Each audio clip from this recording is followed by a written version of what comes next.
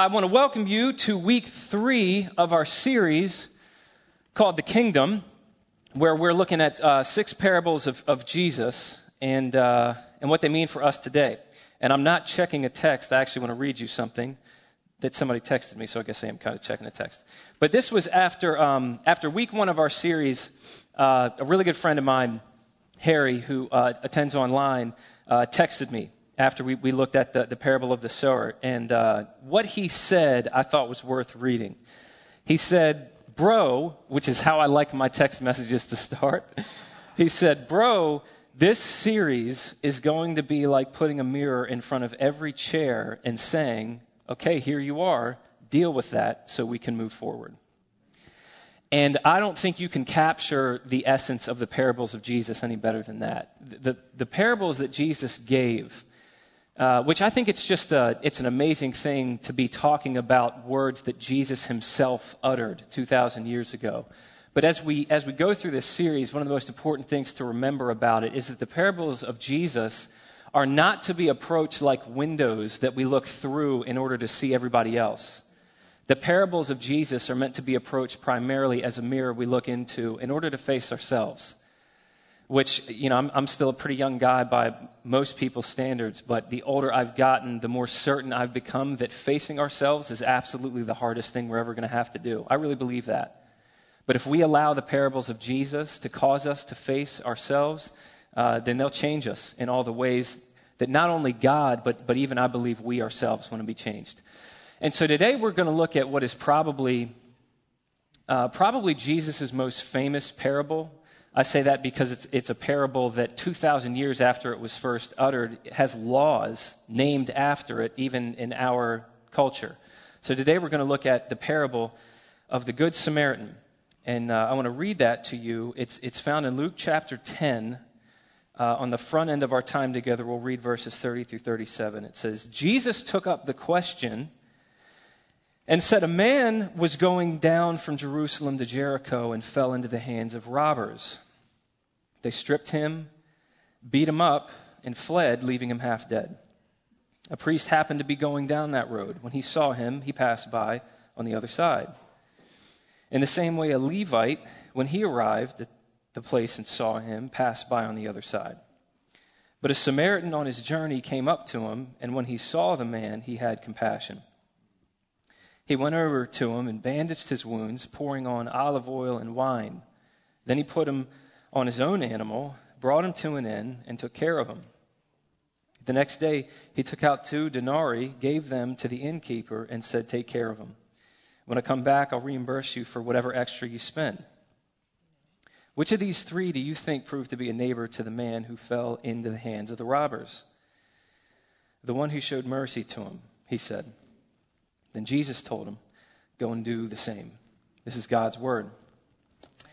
One of the things that's unique about this parable, at least of the ones that we're looking at, is this is the only parable that Jesus gave as an answer to a question. That's why in verse 30 on the front end it says, Jesus took up the question and said, and then he gives the parable.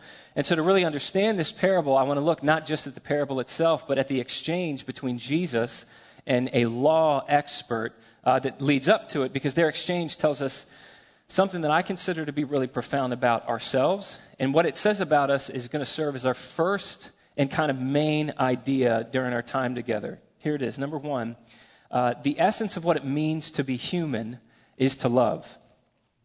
Now here's where I get that idea. In verses 25 through 28, it says, "Just then an expert in the law stood up to test Jesus, saying, 'Teacher, what must I do to inherit eternal life?'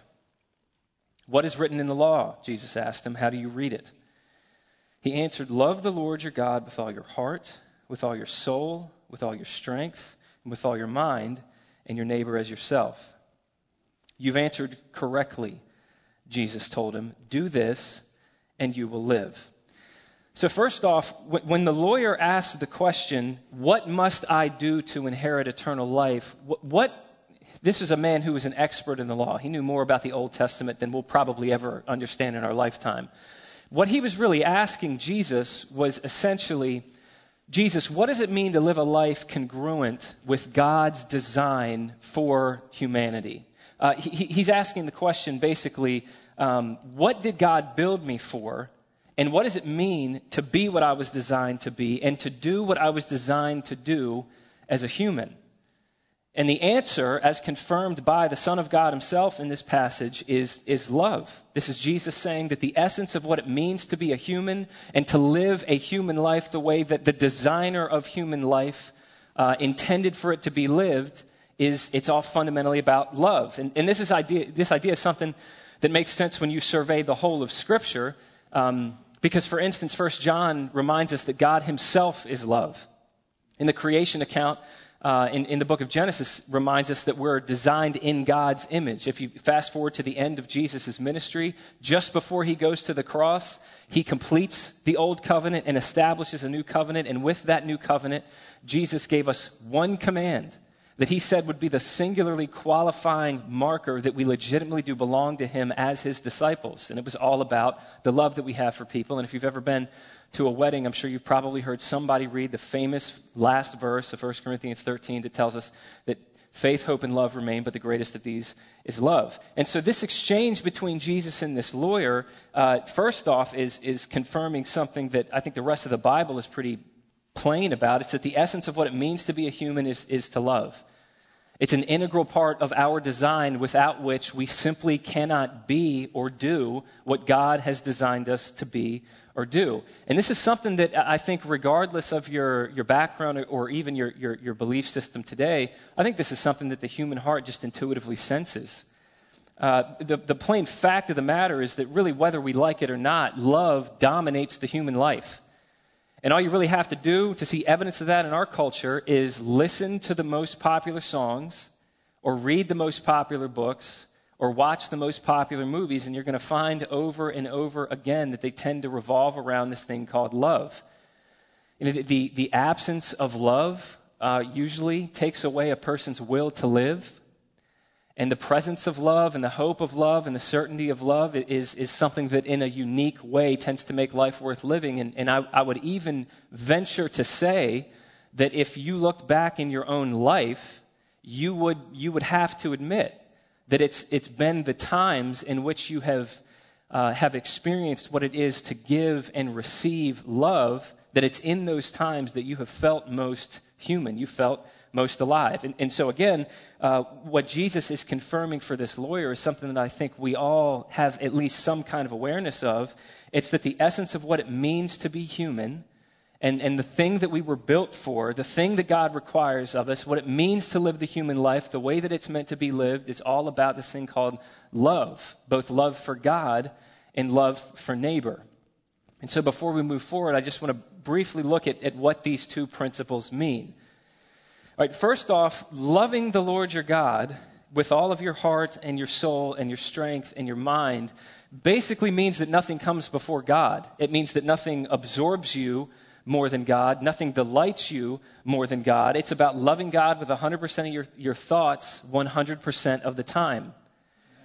And that's a really steep ask, I'll give you, but I think that this is a remarkably fair ask when you consider the Christian worldview.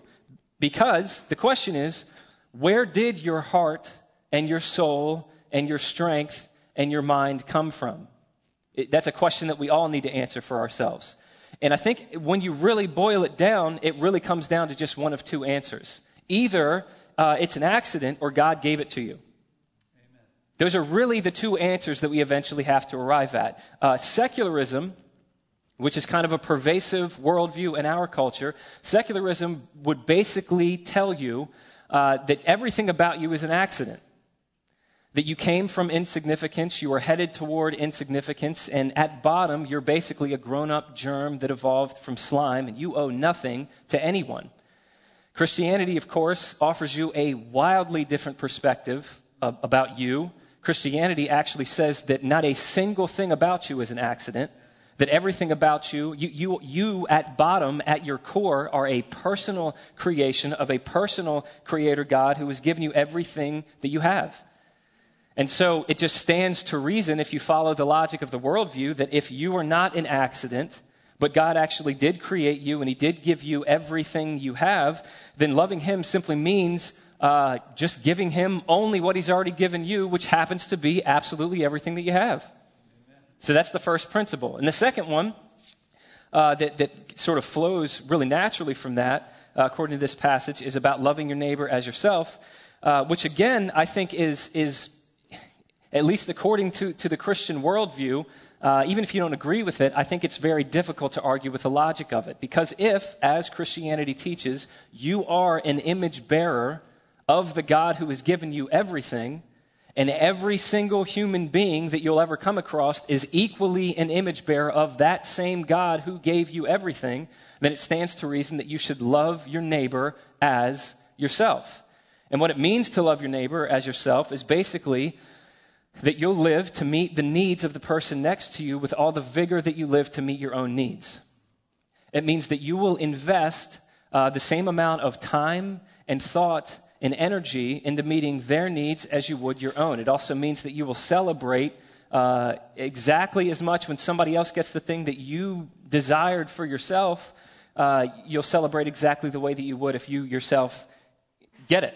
And so that basically at bottom is what these two commands that according to Jesus, God built us for are all about. And so Jesus tells this lawyer, just do that.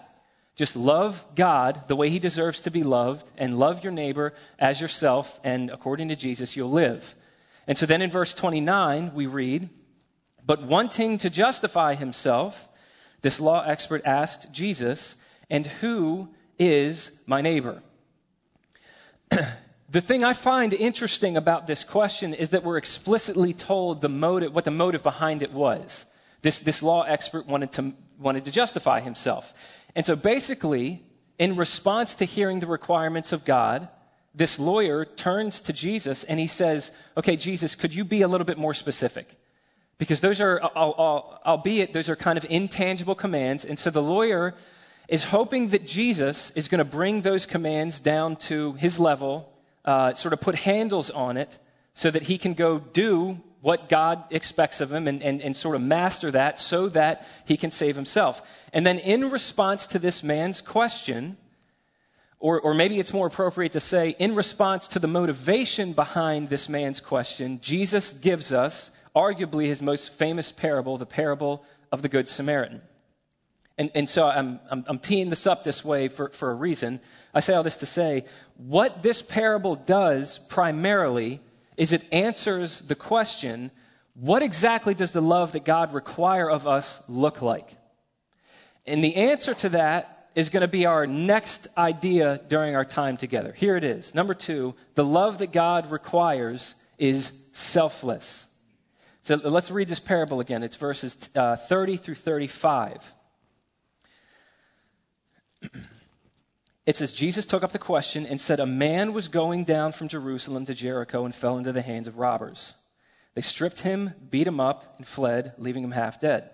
A priest happened to be going down that road. When he saw him, he passed by on the other side.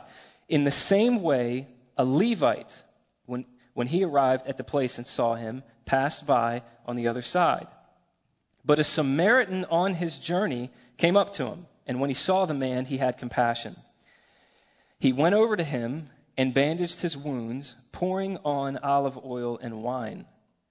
Then he put him on his own animal, brought him to an inn, and took care of him. The next day he took out 2 denarii, gave them to the innkeeper, and said, take care of him. When I come back, I'll reimburse you for whatever extra you spend. And we'll just clip it there. So like I said on the front end here, this parable at least primarily answers the question, what does this love that God requires of us actually look like? And so what I want to do is just walk through some of the details of this story. Some of this maybe is obvious to you if you're super familiar with it. Some of it maybe you'll get phrased in a different way. But let's just walk through this.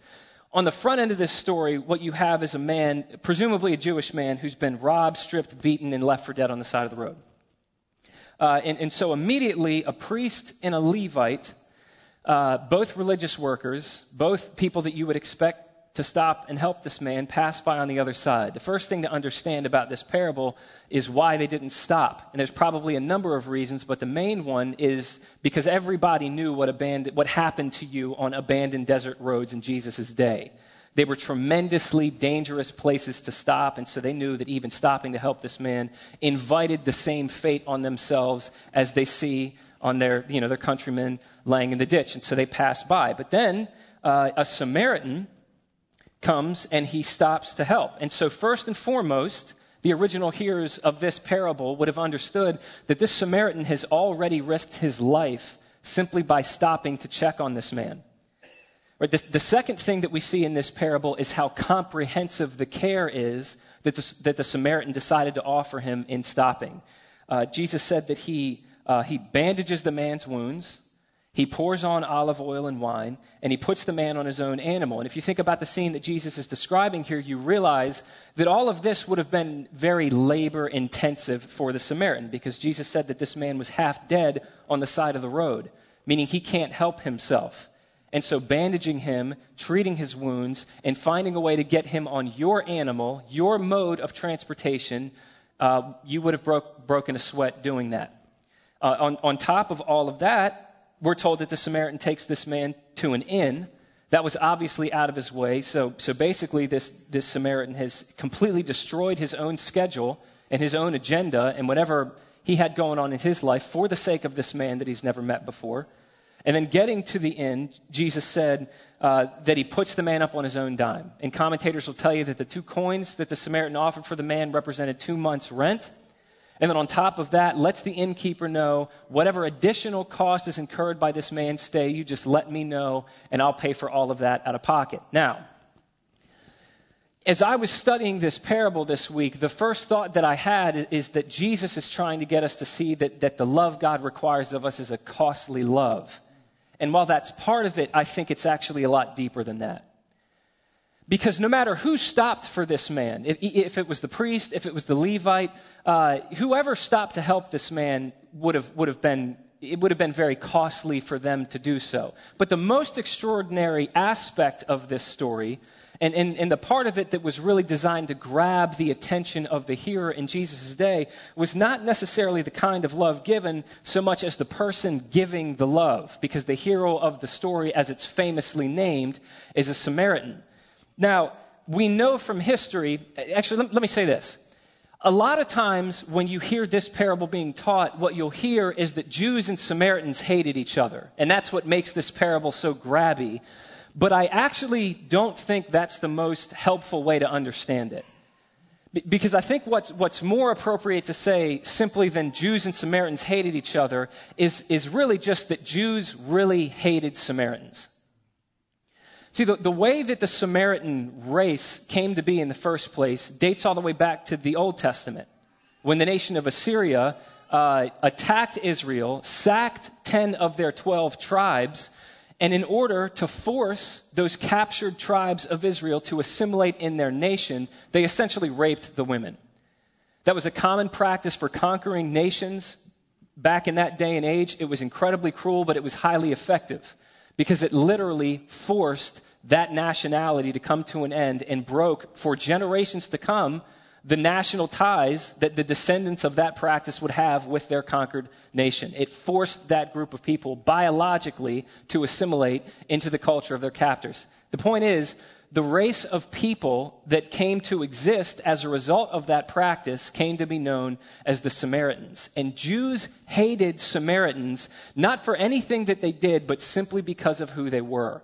And it is crystal clear when you survey the gospel accounts that Jewish people viewed Samaritans as a subhuman species. They would walk around Samaria so as to avoid having to breathe the same air as a Samaritan person. And actually, in John's gospel, you see this, one of the most offensive terms that a Jewish person could call another person in Jesus' day was a Samaritan. So it was literally a term that was synonymous with profanity. Now, I say all that to say, now that we can kind of see this parable the way the original hearers would have understood it, what Jesus is telling the story about here is a Samaritan who risked his life, broke his back, destroyed his schedule, and emptied his wallet, not even necessarily for somebody that he hated so much as for somebody that hated him. And that, Jesus tells us, is what the love that God requires of us looks like.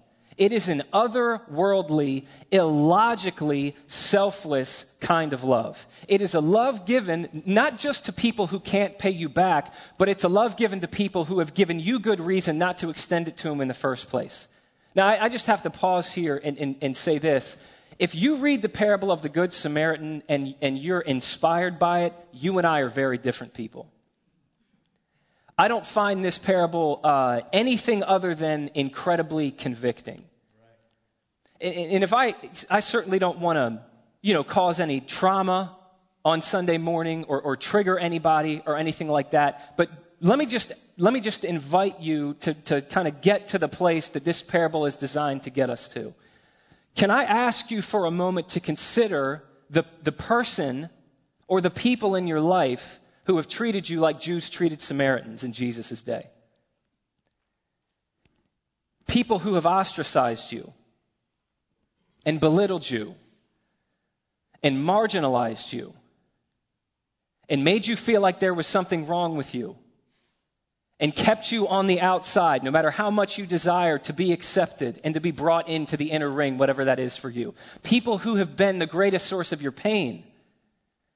What this parable is at its core is a challenge to you to love them with a life-risking, back-breaking, time-consuming, wallet-emptying kind of love. And as far as I'm concerned, there's not a person alive with a shred of self-awareness that can entertain the idea that they possess this kind of love. And so the question that this raises for me, that I think it should raise for any honest reader, is how on earth can this love develop in me? Because I don't have what it takes to just produce that. And there's at least two answers that I see in this passage. There's two lessons that this law expert needed to learn, that we need to learn, if this love is going to develop in us. They're both equally important. I would actually say that you will be a profoundly imbalanced person if they're not coupled together. And these are lessons that we need to learn, not just the day that we come to Jesus, but every day after that, as long as God has us here. And those two lessons are going to be our final two ideas during our time together. Here's the first one. It's going to be our next idea. Here it is. We need to accept that we can't justify ourselves. If I can state this a little bit differently, what I'm getting at here is that real love can't grow in you until you accept the fact that you can't produce it. In verse 29, we already looked at this, but in verse 29, we're told, but wanting to justify himself, this law expert asked Jesus, and who is my neighbor? The word justify is not something that you hear used too often in our culture, but I actually think it's a remarkably relatable thing when you look at the definition of the Greek word translated justify. I'm going to read you actually two definitions of it. This is what it means to justify someone. It means to show someone to be such as he wishes himself to be considered. Or second to that, it's to declare someone to be as he ought to be. So read verse 29 a little bit differently now. What we're told here is that in response to hearing what God requires in his law, this lawyer instinctively wanted to justify himself.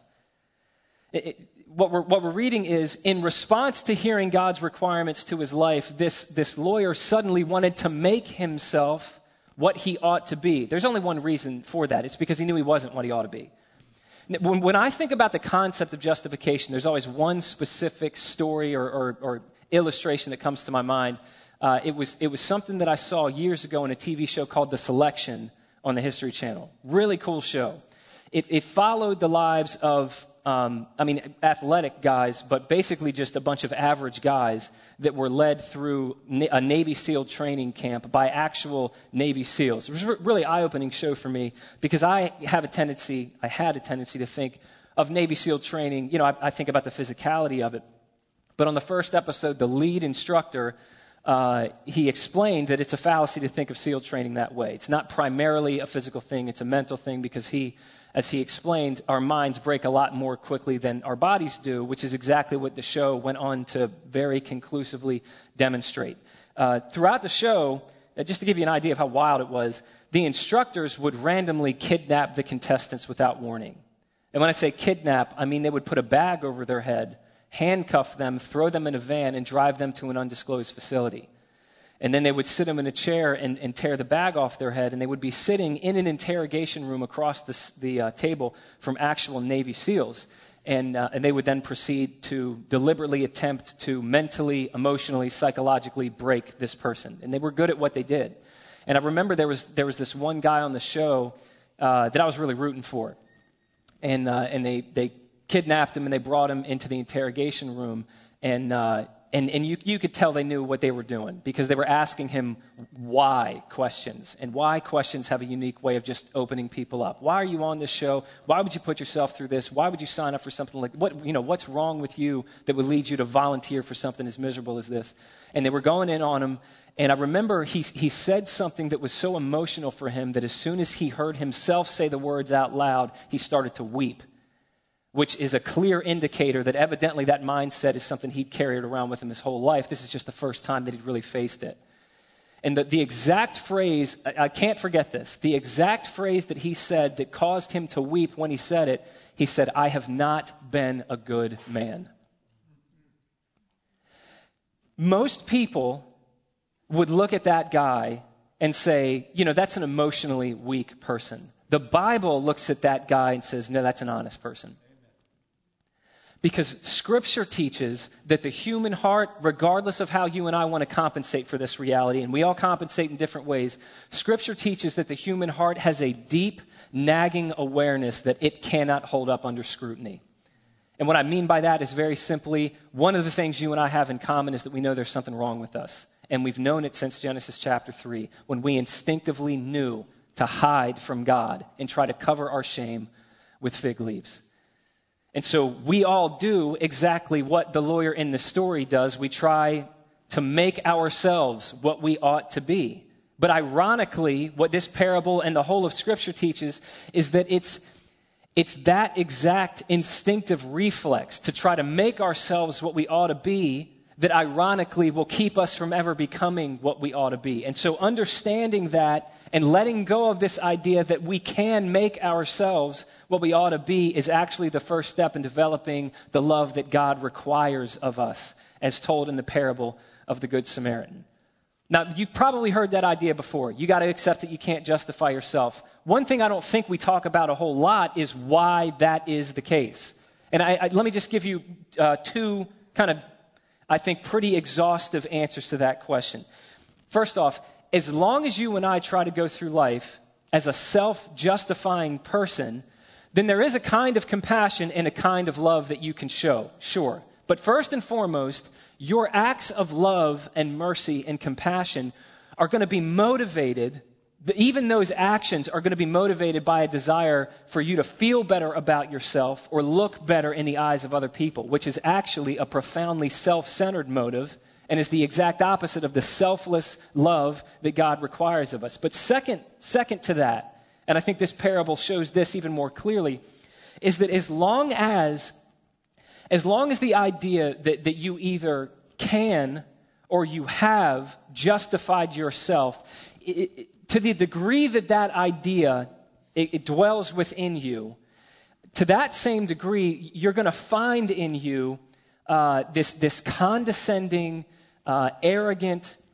older brother sort of spirit towards certain groups of people in certain situations where even if you never say the words out loud, your mindset toward them is going to be, listen, just get yourself together.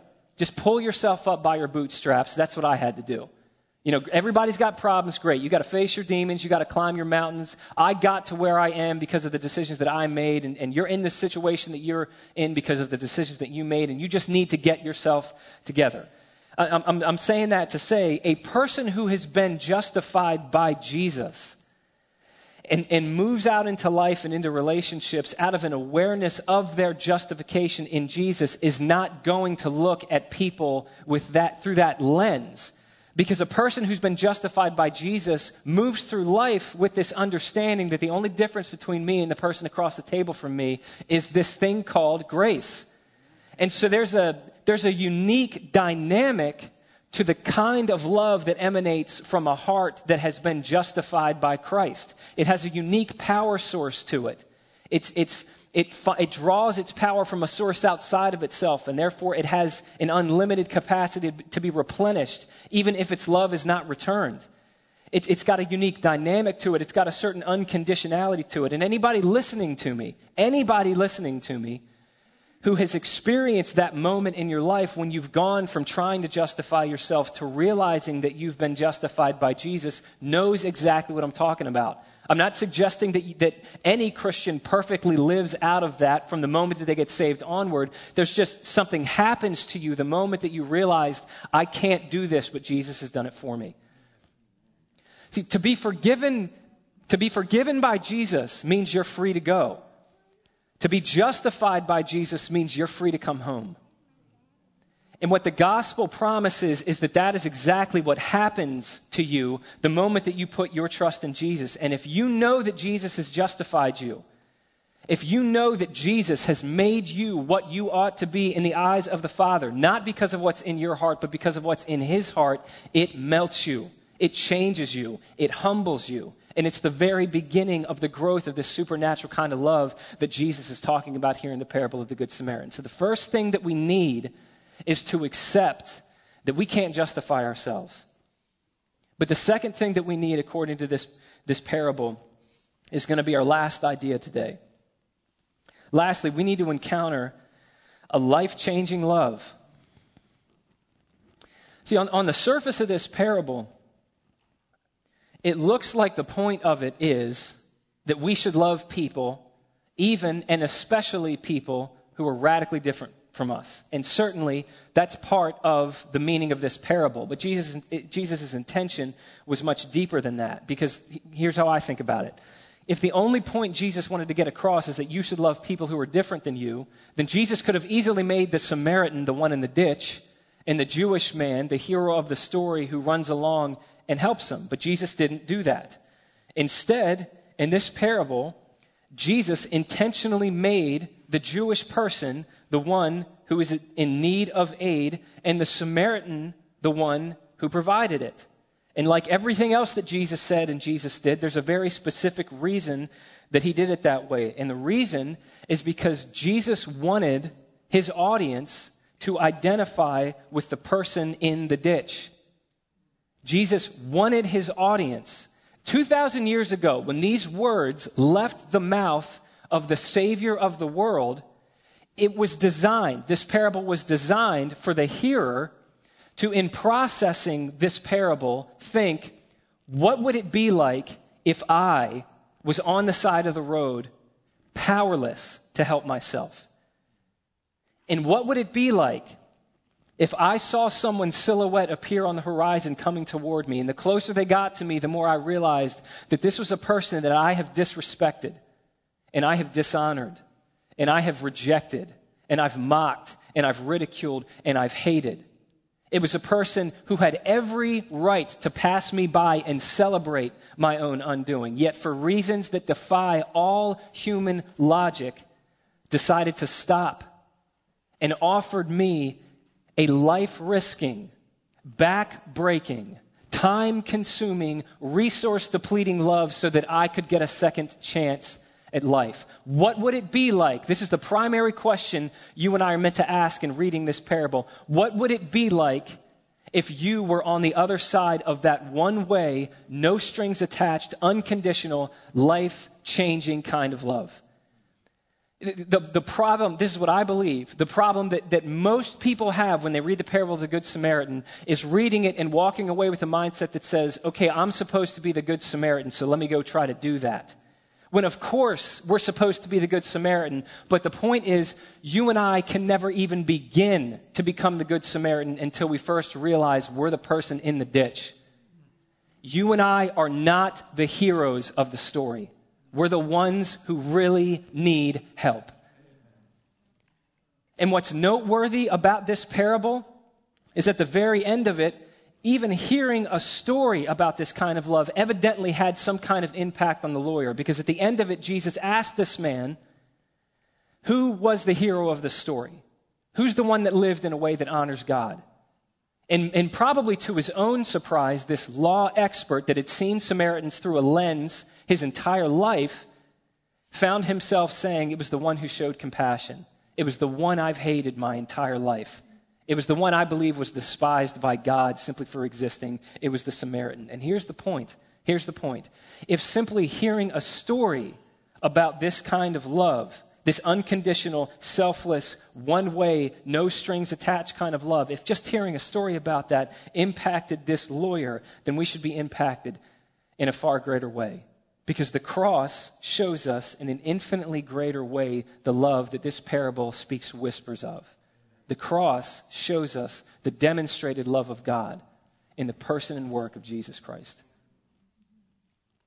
Now, we're almost done, but I have one story that I wanted to share with you before we close.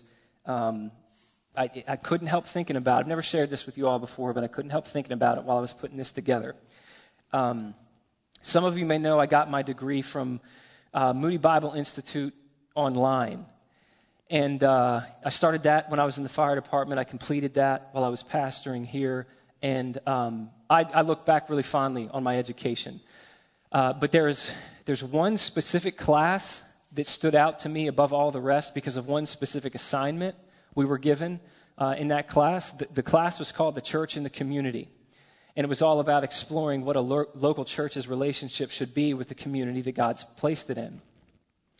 And I think it was week 3 of that class, our professor gave us what I consider to be the hands down, the coolest assignment I have ever been given, not just in college, but in all of my education. And I still remember exactly what the requirements of the assignment was. This is all it said. Help somebody who is very poor and write about it. And so I got the family together. I think at the time it was just my son Everett and my daughter Scarlett that were born. I got them and Katie together, and I stopped at an ATM. I got some money out, and I called up my cousin Mike because he's county police, and I thought he could point me in the right direction. And so he pointed me to a place called the Royal Inn in Odenton. And he said, there might be some people there that are behind on rent, and so maybe you could just call up and offer to pay it for them. I said, man, that's exactly what I'm looking for. That's perfect. So I called up the Royal Inn, and the conversation on the phone left me very unsettled because I explained who I was and what I was trying to do, and I really got a strong sense that I was being dodged, like on the other side of the phone, there was just a nervousness and a dismissiveness, and they got off the phone as quickly as possible. And I said, all right, well, I guess I'm going to have to drive over there. And so I did. It was after dark at this point. And so I parked, and I walked into the front office, cash in hand. And I said, listen, here's the deal. I'm trying to get rid of this money. Just whoever is behind on payments, I would just like to pay for them. And they would have no dealings with me. And I don't know if they thought I was an undercover journalist or something like this, but I don't use this phrase lightly, but because I've never thought this about any other place. The overarching feeling I had is that was a spiritually oppressive place, and I mean that. I got this nagging sense that something wrong was going on, like people were being taken advantage of.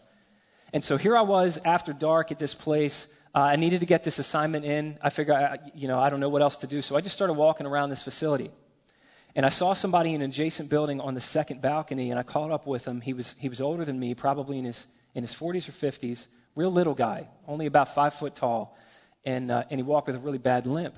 And I hate this story. Man, this story bothers me. So I caught up with him, and I said, hey, man, I just want to give you some money. And he appreciated it, and he was really grateful. And then, I hope you don't laugh at this because I don't find anything about this funny. I didn't want to leave him there. It didn't feel right. And so I really felt like God wanted me to pray for him instead of just giving the money. And so I asked him if I could. I said, can I lay hands on you? And when I did that, he backed away from me, and he got real nervous because he thought I was going to hit him. He thought when I gave him money and asked him if I could lay hands on him, he thought that I was offering him money so that I could physically beat him. And that wounded me. And I said, man, that's not what I meant. I'm so sorry. That's not what I'm about. I did get the chance to pray with him. And I got back in the car, and this was years ago now. This is obviously a situation that really stayed with me and really bothered me, because as I drove home that night, I got emotional thinking about that man, because the overarching impression that he left me with is that must have been a man who lived an impossibly difficult life. That is the life of a man who has never known love, because he couldn't even recognize a simple act of love when it was staring him in the face. And I thought about that experience. I was thinking about that story as I was putting this teaching together, and it dawned on me that the same thing could be said for mankind as a whole. Because we are so broken by sin, either our own or the sin of others that has impacted us. We are so stained, we are so marred, we are so poisoned by the presence of sin that we can't even recognize the love of God, much less conjure it out of our own hearts. And the reason I can say that with conviction is because when the love of God came down here in the form of a person, we didn't recognize him. We didn't worship him. We didn't serve him, and we didn't hail him as a king. We murdered him. That's how foreign the love of God is to us. That's how fallen we are in our sin, in our natural state. And with that idea in mind, this is what I want to leave you with. With that idea in mind, it makes perfect sense to me that Romans chapter 5, verse 8 tells us that God actually demonstrated his love for us. We are so broken, we are so incapable of even recognizing what real love looks like, that Scripture says God had to demonstrate what real love looks like for us, in that while we were yet sinners, Jesus Christ died for us. I looked up that word demonstrated this week. It's a Greek word that carries with it the connotation of setting up something as evidence in court in order to prove your case. What Romans chapter 5, verse 8 is teaching, and I want to make this personal for you because it should be personal for you. What Romans is saying is that the cross is the evidence that God has set up for you to prove to you that he loves you. Now, I've been pastoring for a little over 8 years now, which means I've gotten a behind-the-scenes look in more than a couple different people's lives. And I know enough about people to know that there's people listening to me right now where you've had experiences in your life that God has allowed, God has led you through. There have been things that you've experienced that have left you wondering, does he really love me? Does he really care about me? Do I really matter to him? God knew that we would ask questions like that. God knew that our own hearts would lead us astray like that. And so what Romans chapter 5, verse 8 is saying to you personally is that when you have asked, does he really love me? The cross is the evidence. The cross is God saying, yes, I do. And the cross is the lens through which we are to interpret every single experience that God in his sovereignty allows us to have. And what you and I are called to do is what every responsible person does with evidence that's presented to them. We hold it up and we study it and we analyze it and we examine it from every possible angle, because as we do, the one-way, unconditional, life-changing love of God becomes real to us. It becomes a love that we experience. It begins to transform us, and we grow in the ability to show it to the people that he's placed in our lives. Let me call the worship team up, and we're going to close. What this passage of Scripture shows us very plainly is, first and foremost, the essence of what it means to be human is to love.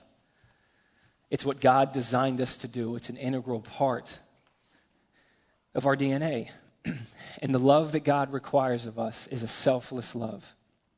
A love that we are absolutely powerless to conjure up in and of our own strength. But if you and I will allow the law of God to humble us and the love of God to heal us.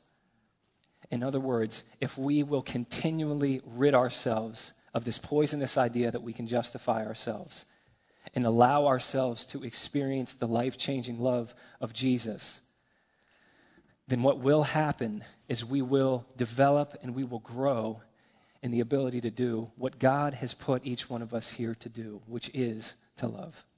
That's it. That's all. Let me pray for us.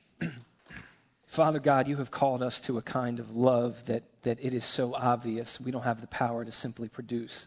We are in so desperate need of a source of love from outside of us to change us.